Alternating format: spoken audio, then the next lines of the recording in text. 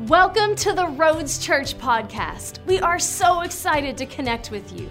We hope that this podcast builds your faith and that you will be encouraged and inspired by this week's message. Let no one deceive you. We're going to talk about that today. The only way we can prevent from being deceived is by knowing the truth. How many knows that the truth is a little bit hard to find nowadays? We can no longer trust the news media or even social media to give us unbiased information. We're supposed to trust. How are we supposed to trust in information if we don't trust the giver of information? We're supposed to trust in doctors and science, but not those doctors and science. We're only supposed to trust in the ones that people tell us that we're supposed to trust into. So it's just a mixed bag of tricks that we're facing. Who do we trust? Who do we believe? Where do we get our truth from? And I think it's vitally important for you to have one place in your life that you can feel confident that when I get that, when I hear that, I'm getting the truth. And I'm not looking for a certain party to tell you that. I'm not looking for a certain news network. Watch this one. No. I'm looking at here at the Roads Church. We believe one place that we can be confident is the truth, and that's the Word of God. So we get a little excited when we open up the Word because we believe we're getting the unfiltered, pure truth of God's Word. So if you got those this morning, come on, Mount Carmel, E-Roads family, North City, let's get them out. Let's open them up to 2 Thessalonians chapter 2. Woo!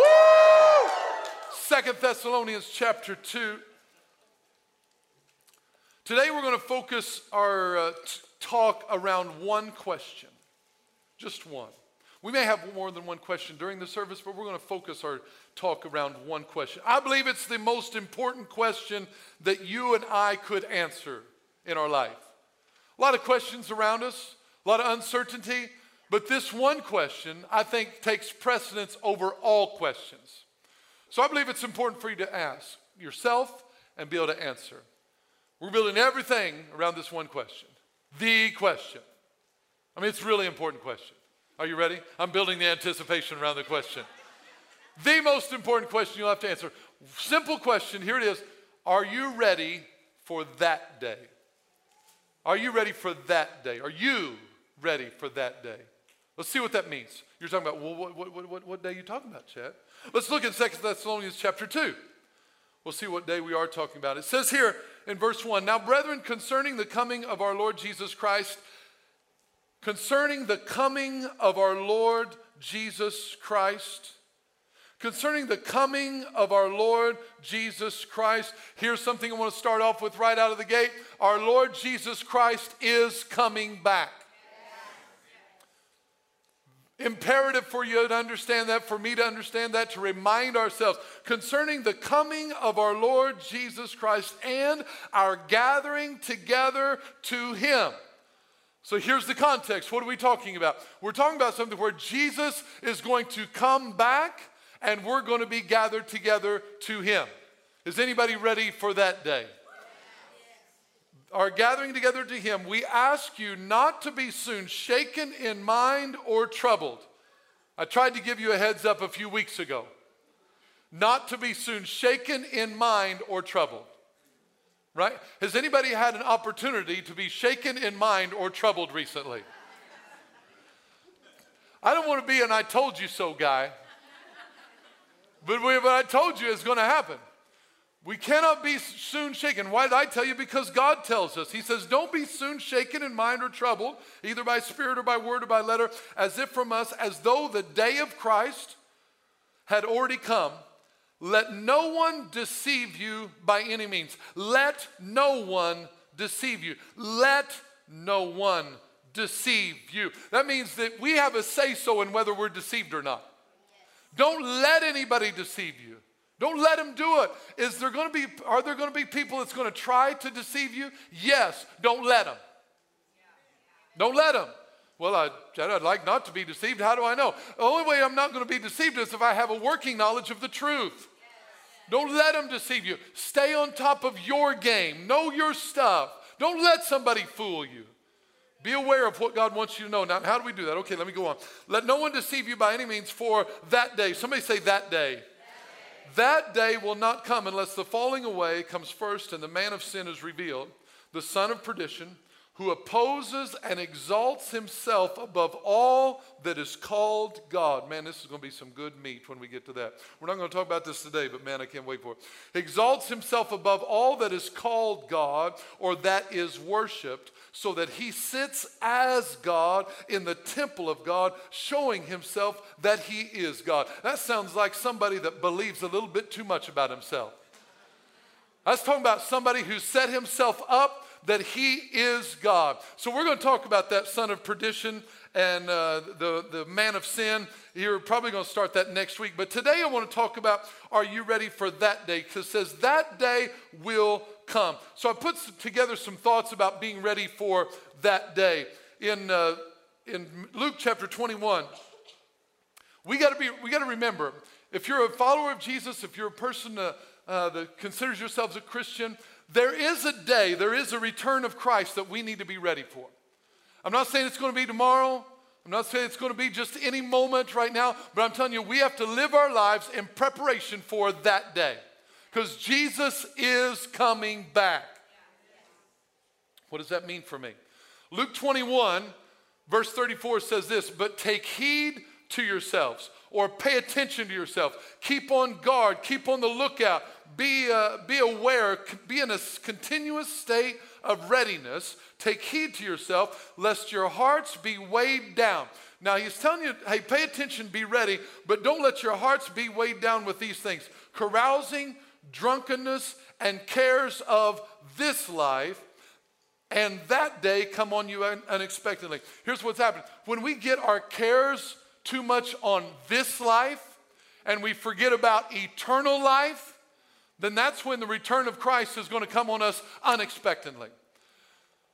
Too many times we forget about the difference between this life and that life. We just think that this is all there is. This is not all there is.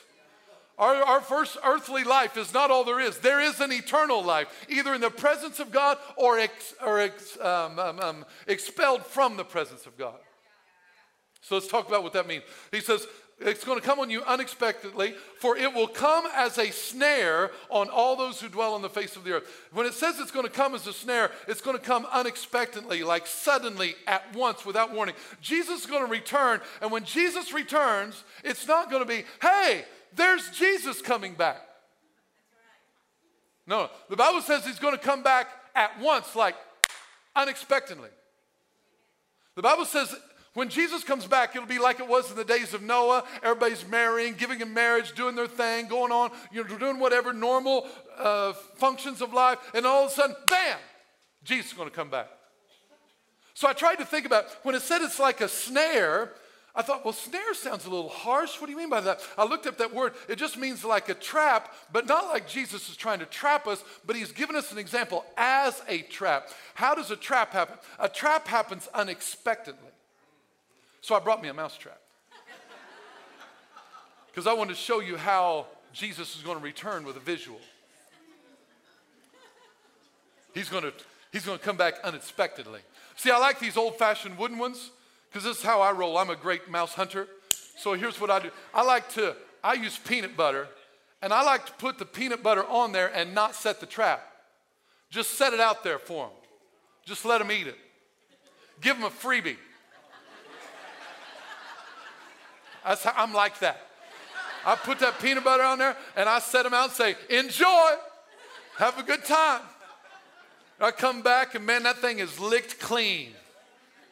They walk up to it probably at first, and they're like, man, look at that metal and that spring. Whew, that's probably dangerous, but smell that peanut butter. It's Skippy all natural, but it's still good. They smell it, and so it looks dangerous, and they think, man, is that safe? I mean, but the smell, the temptation, it's just overwhelming. So they go and they taste it, and nothing happens right away. So they eat it up, and they're like, that was the best thing. Free peanut butter, that's awesome. So the next day, I set it. Yes, sir. I say, when I come back and I see that thing licked clean, a smile comes across my face. I'm like, oh, I hope you enjoyed your last supper, buddy. So So then they come back and they see the same spring, they see the same danger, but they smell the peanut butter and they say, man, I ate it last time and nothing happened to me. It's the same way sin works in our life. It's what happened to Adam and Eve. God said, the day you eat that fruit, you're going to die. They ate the fruit. They looked, well, we didn't die. But they forgot they removed themselves from the presence of God. Death is not what happens to us physically. Death and destruction is actually the absence of the presence of God in our life. When you sin, don't look around to see if your body starts decaying. Look around and feel if the presence of God is still in your life. So they come back and they start eating it. And they're like, oh, that's so good. They're so used to it. And they're so comfortable with it. They just climb up on there and all of a sudden, bam. That's how Jesus is going to come back unexpectedly. Do you see that? It's not like whether they're eating the peanut butter and they're eating away and all of a sudden they see this bar coming and they're like, oh no, I better move. Ain't nobody got time for that. They're eating away and all of a sudden, bam! Then I find them the next day like that. What happened? I don't know if this is the best analogy. It just works for me. It's like everything was going fine and all of a sudden, bam! Unexpectedly, their life changed in an instant. That's how Jesus is going to come back. It's going to be like that. It's going to be like, hey, I'm just kind of doing my own thing. And all of a sudden, bam, Jesus is going to come back. It's not like you're going to see him. You're like, oh, wait a minute, Jesus is coming. Father, forgive me all my sins. Ask Jesus coming to be the Lord of my life. Amen. No. Bam. Bam. It's going to come back. It's going to be a snare. It's going to be so fast. There won't be time for us to pray and ask God to come into my life. And see, it's coming. Jesus is coming back. The urgency in the heart of God this morning is just to share with you, are you ready for that day? He's coming back in a moment. 1 Corinthians 15, verse 52 says, in a moment, in the twinkling of an eye, when Jesus is going to come back. In a moment. In a moment is not a minute. That's the Greek word atomos, where we get our word atom. That means a measure of time that cannot be broken down into a smaller interval. An atom can't be broken down. It's the smallest part. So a moment is like, bam, not bam like clapping my hands because that's too slow. It's like, it's fast. That's what I'm saying, it's fast. He's coming back quickly. Anybody ready for that day? So let no one deceive you. So until that day, here's the thing I want to emphasize today. Until that day, we got to be prepared. And what I felt like God was wanting me to share with the church in an encouraging way, in a way, is just to highlight some truths to you this morning that I feel like from watching and observing in my own life, in the church as a whole, the church has gotten soft. Because we've forgotten that living for Christ comes with a price. We want potlucks and hanging out. We want nice exit times, so you're not going to keep me too long, are you? It's not going to last too long because I got to get the games getting ready to be on. I got lunch cooking. We got so soft that we forgot that Jesus hung naked on a cross so that we didn't have to die. Jesus said, whoever desires to save his life will lose it, but whoever will give his life for my sake will find it. So we got to realize that until that day comes, we got to be prepared for what lies ahead. And what I feel like God is wanting to urge the church in right now and what we're facing, be ready. It's time to get ready. If you're not ready, then it's time to get ready. If you've just been kind of cruise control and say, well, I'm not too serious about this. My wife's kind of the spiritual one of the family, or my husband's kind of the spiritual one of the family, or my parents, or they're kind of or my kids. It doesn't matter. It's about you and your relationship with Jesus. So now let's go to 1 Thessalonians chapter 1, just a little bit to the left. If you've got a Bible like mine, if not, wherever chapter 1 is. Verse 3 says, we are bound to thank God always for you, brethren, as it is fitting, because your faith grows exceedingly, and the love of every one of you all abounds towards each other. Notice how it works. Faith grows exceedingly. Our faith can grow, And our love abounds towards each other. So here's what I see. I see our faith is supposed to grow towards God, and our love is supposed to be extended towards each other. So now, if their faith is growing and their love is abounding, then man, it must be good times in Thessalonica. It must be easy street. Everything must be going the way they want because their faith is growing and love is abounding. Surely that can only happen when everybody's happy. Let's see the condition of what's happening in that church. Your faith is growing, your love is abounding towards each other, so that we ourselves boast of you. We're bragging about you, Paul said, among all the churches of God, for your patience and faith in, somebody say in.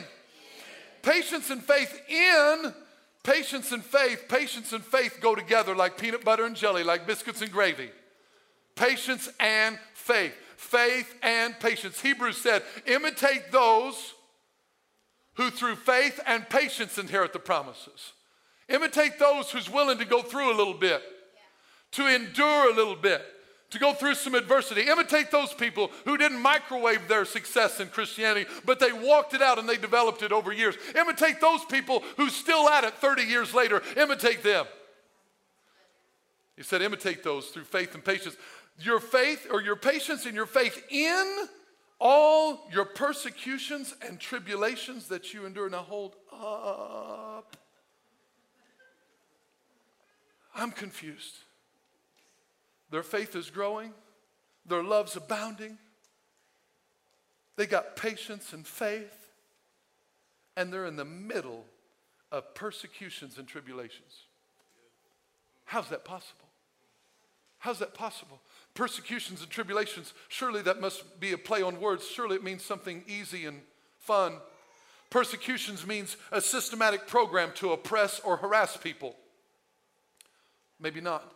Tribulations means pressure, oppression, suffering, persecution, affliction, or adversity. Ugh.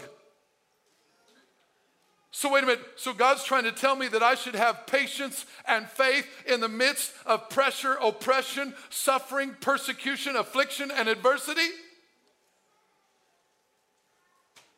Why? He said, listen, that you endure those. That word endure, here's what endure means. It means to persevere, to stand firm, to hold up against something, not losing courage under pressure.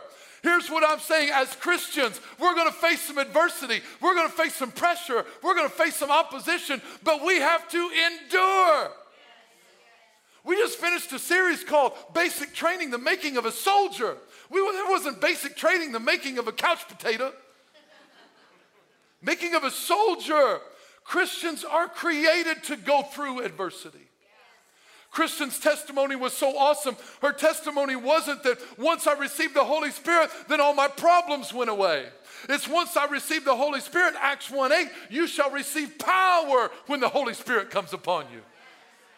You don't receive a pass when the Holy Spirit comes upon you. You receive power for the adversity that you're going to face. This is what God's telling us. Listen, we signed up for this.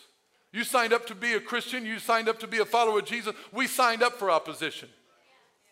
You see soldiers in the military, people in the Rangers or the Green Beret or Special Forces, Navy SEALs. You don't go up to them. They go, man, I didn't know I was going to have to go through battle. They signed up for warfare.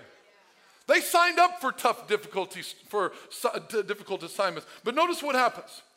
So we encourage in your persecutions and tribulations, you're enduring them. You're holding steady. You're not losing your hope. You're not losing your encouragement. I want to encourage somebody who came in today a little bit discouraged because the world isn't going the way you want it to go. Our hope is in Jesus Christ. Some people ask me, is your boldness going to change whenever the election happens?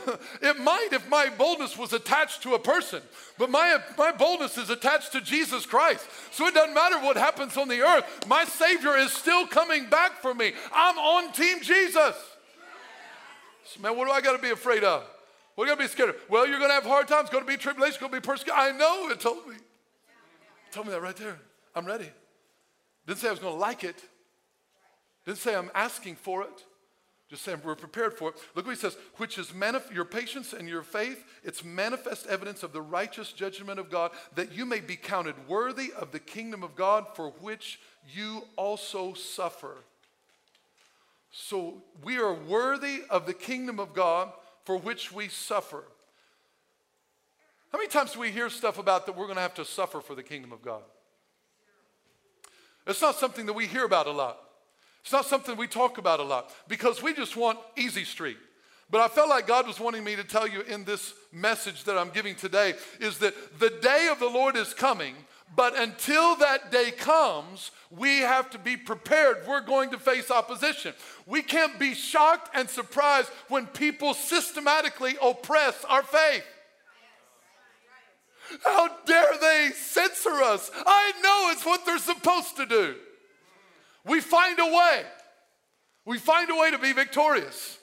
Why? Because we've got Jesus on our side. If God be for us, who can be against us? But if we get caught up in the world system, we're looking for the world to tell us what our freedoms are and where our power lies, and we're not looking for the world to tell me where my power lies. The Word tells me where my power lies. Oh boy. So we're going to suffer. That's exciting. Verse 6, since it is a righteous thing. Boy, I'm so glad I came to the Rhodes Church, Chad. Thank you for sharing the word. Since it is a righteous thing. Look at this part though. Since it is a righteous thing with God to repay with tribulation, with pressure, with conflict, with difficulty, those who trouble you. It's a righteous thing for God to repay with tribulation those who trouble you. Tribulation and trouble come from the same Greek word. So here's what the Bible's saying. It's a righteous thing for God to flip the script on those who are troubling you right now, that same trouble and the same pressure, same tribulation is going to turn around and be on their heads. It's a righteous thing. Here's what I'm saying. I want to encourage somebody today that's feeling concerned or worried about what's going to happen with people of faith. There's coming a day where things are going to get turned around. And everybody that's braggadocious and bold against the kingdom of God, everything that they did to pressure and persecute the church, it's going to be flipped back and they are going to receive their just reward. Now, that's not angry. That's not go get them, God, because look what he says. Look in the next verse. It's a righteous thing for God to do that. And to give you who are troubled rest. Rest. Anybody looking for some rest? This word rest means a removal of persecution, a cessation of difficulty and adversity. Oh, that sounds good. When's that coming? Is that next week? Is that when my person gets elected, we're going to get rest?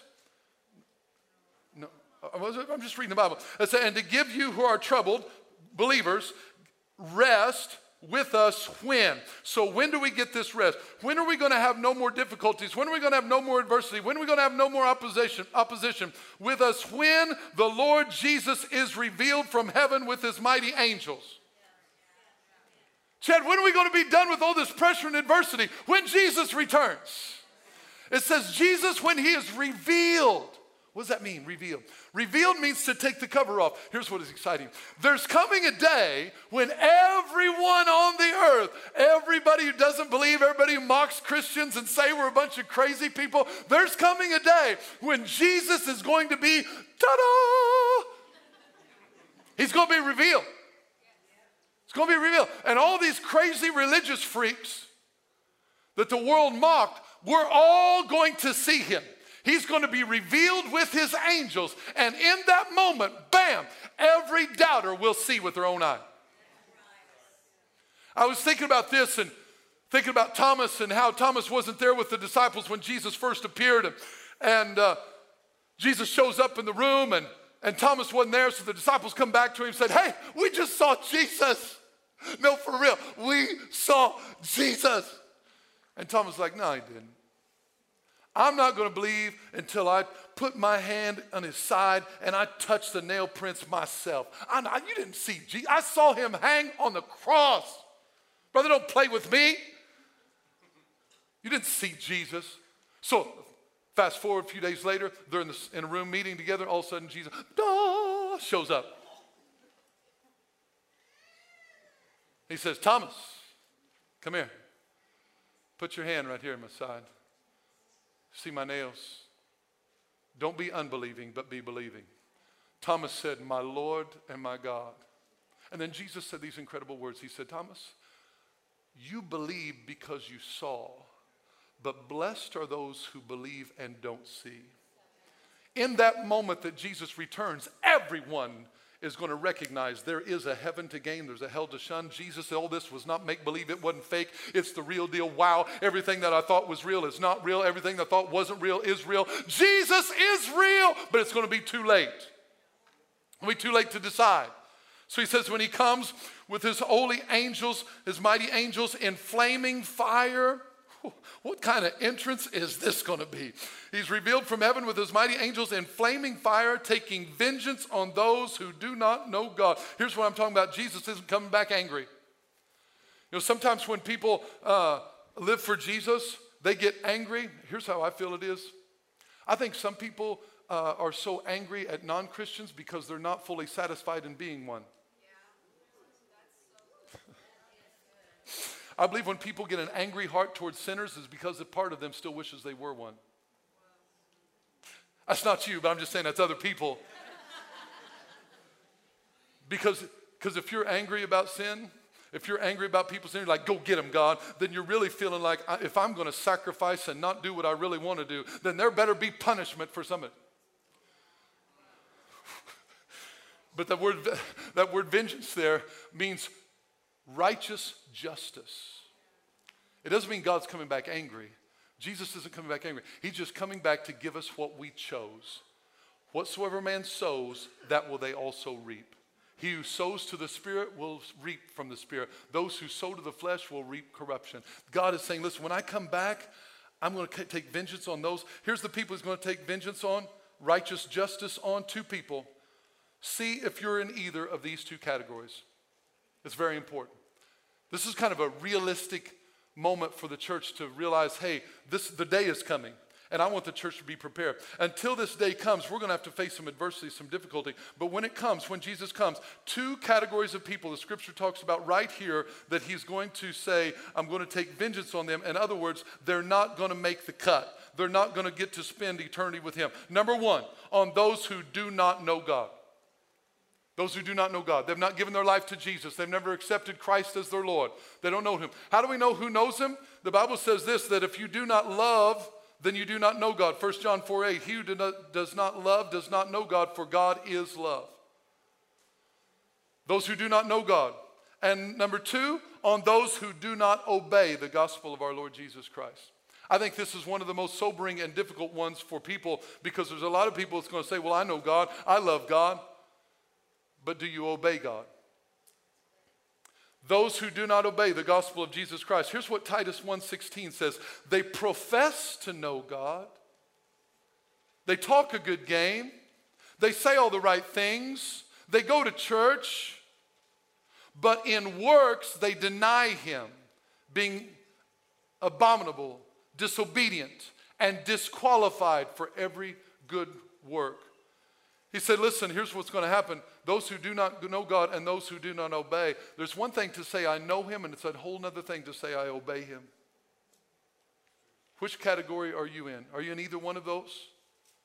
This is a time where we ask the Holy Spirit, reveal to me where I am. I don't want anybody to be in a place of deception where you think everything's all right. You think because you're a good person, you think because you go to church you're okay, but do you know God? The Bible says in Matthew chapter 7, many will say to me in that day, Lord, Lord. And he's going to say, depart from me, for I never knew you. What a sad day for me to live my whole life thinking that I was in relationship with God and not know in my heart that I had truly repented of sin and made him the Lord of my life. Getting saved, getting born again is not about being a good person and hoping that's enough. It's recognizing that the penalty of sin separated me from God, but through the grace of Jesus, we can be saved. Look what he says.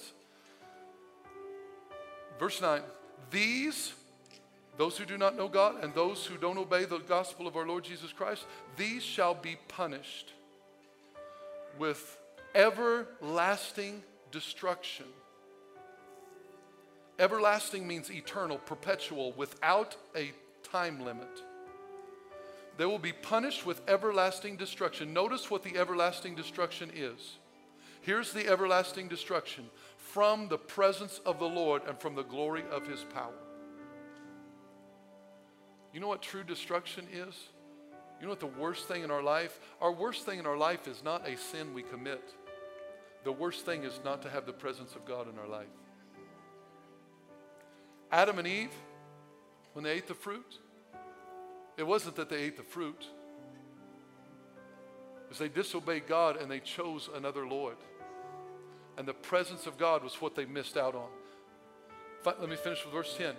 And when he comes in that day, to be glorified in his saints and to be admired among all those who believe, because of our testimony among you was believed. Here's what I felt like was vitally important. For the church to be prepared. And as I look out sometimes and I listen to the church, I'm concerned that many in the church aren't prepared because we've gotten soft. We're not ready for persecution. We're not ready for battle. We're not ready to fight. We're not ready to stand against temptation. We're not ready to stand against mockery and ridicule. We're not ready to stand up and say, hey, yes, I'm a Christian. What's it going to cost me to do that? I just don't want my friends to make fun of me. You know, I don't want to stand out and be weird. I just want to be accepted. I want to blend in. I remember sometimes you have these conversations with my kids. They're like, Dad, you just don't get it. You don't remember. I'm like, yes, I do. I remember not wanting to be by myself. I remember wanting to fit in and be accepted and have all that. But we have to realize there's something greater to be ready to be with Jesus.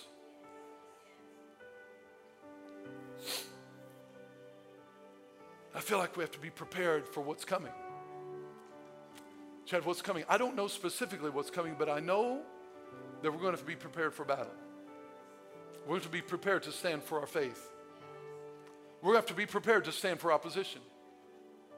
And I'm telling you what I've seen in the church, in church history. I'm studying theology right now, working towards a degree, my master's degree. And I've seen that in church history, the greatest growth of the church happened during some of the greatest persecution.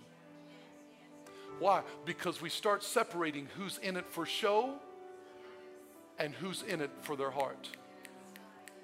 That's what God's asking right here. Let me give you an example. A dude named Polycarp. Polycarp was 86 years old, and they were looking for him. He was trying to hide, and when he finally realized he couldn't hide anymore, they came to arrest him. They said, bring Polycarp, death to the atheists. Now, nowadays, we think atheists are people who don't believe in God. Back then, they called Christians atheists because they didn't worship the gods. They didn't worship all the gods, so the Romans called them atheists. So they said, death to the atheists. So the old bishop was arrested, and they began to try and persuade him to worship the emperor and to consider his advanced age because he probably wouldn't survive the torture. When Polycarp refused, the judge ordered him to cry, out with the atheists. To this, Polycarp responded by pointing at the crowd around him and saying, yes, out with the atheists. Again, the judge insisted, promising that if he would swear by the emperor and curse Christ, he would go free. But Polycarp replied, put yourself in this position. Is this going to happen to you? I don't know. Probably not. What if it did? Are you ready for that?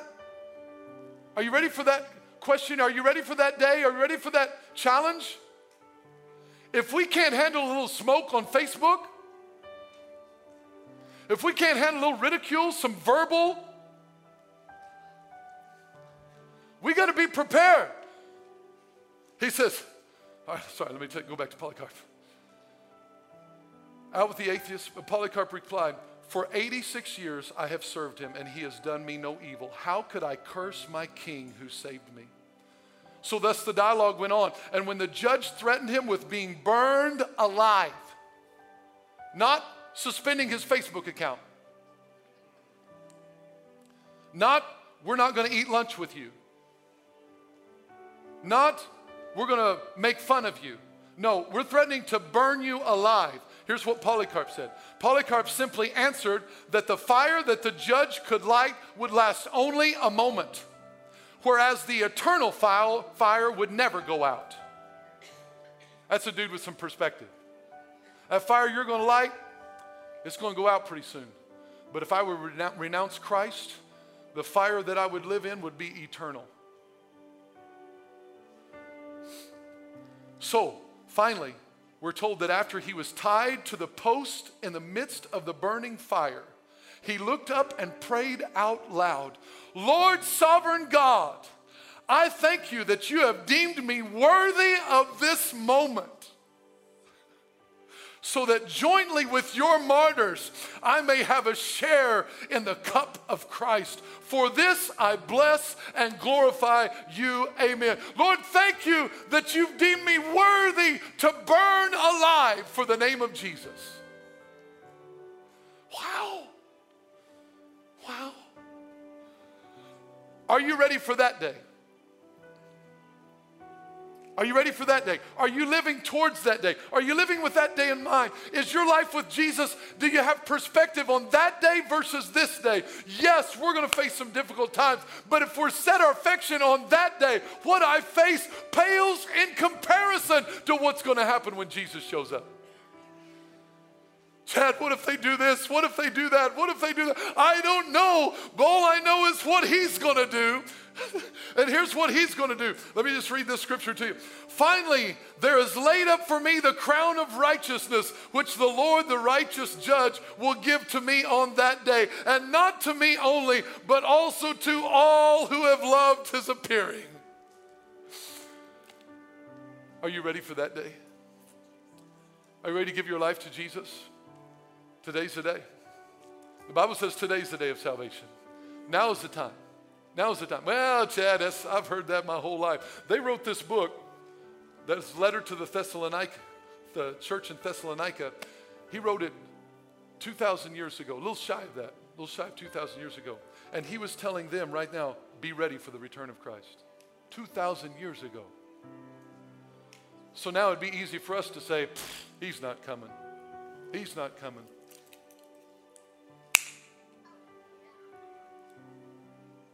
That's how fast. No, you don't get it. You're working out, you're going to the store, you're shopping. You're hanging out with your friends. I'm going to come back to God. I am. I'm going to get my life right with God here pretty soon. Here pretty soon. I'm still thinking about it. I just got to live my life a little bit. I remember when I was a kid, when they were talking about Jesus returning, I'm like 14, 15 years old. Jesus, don't come back till I get married.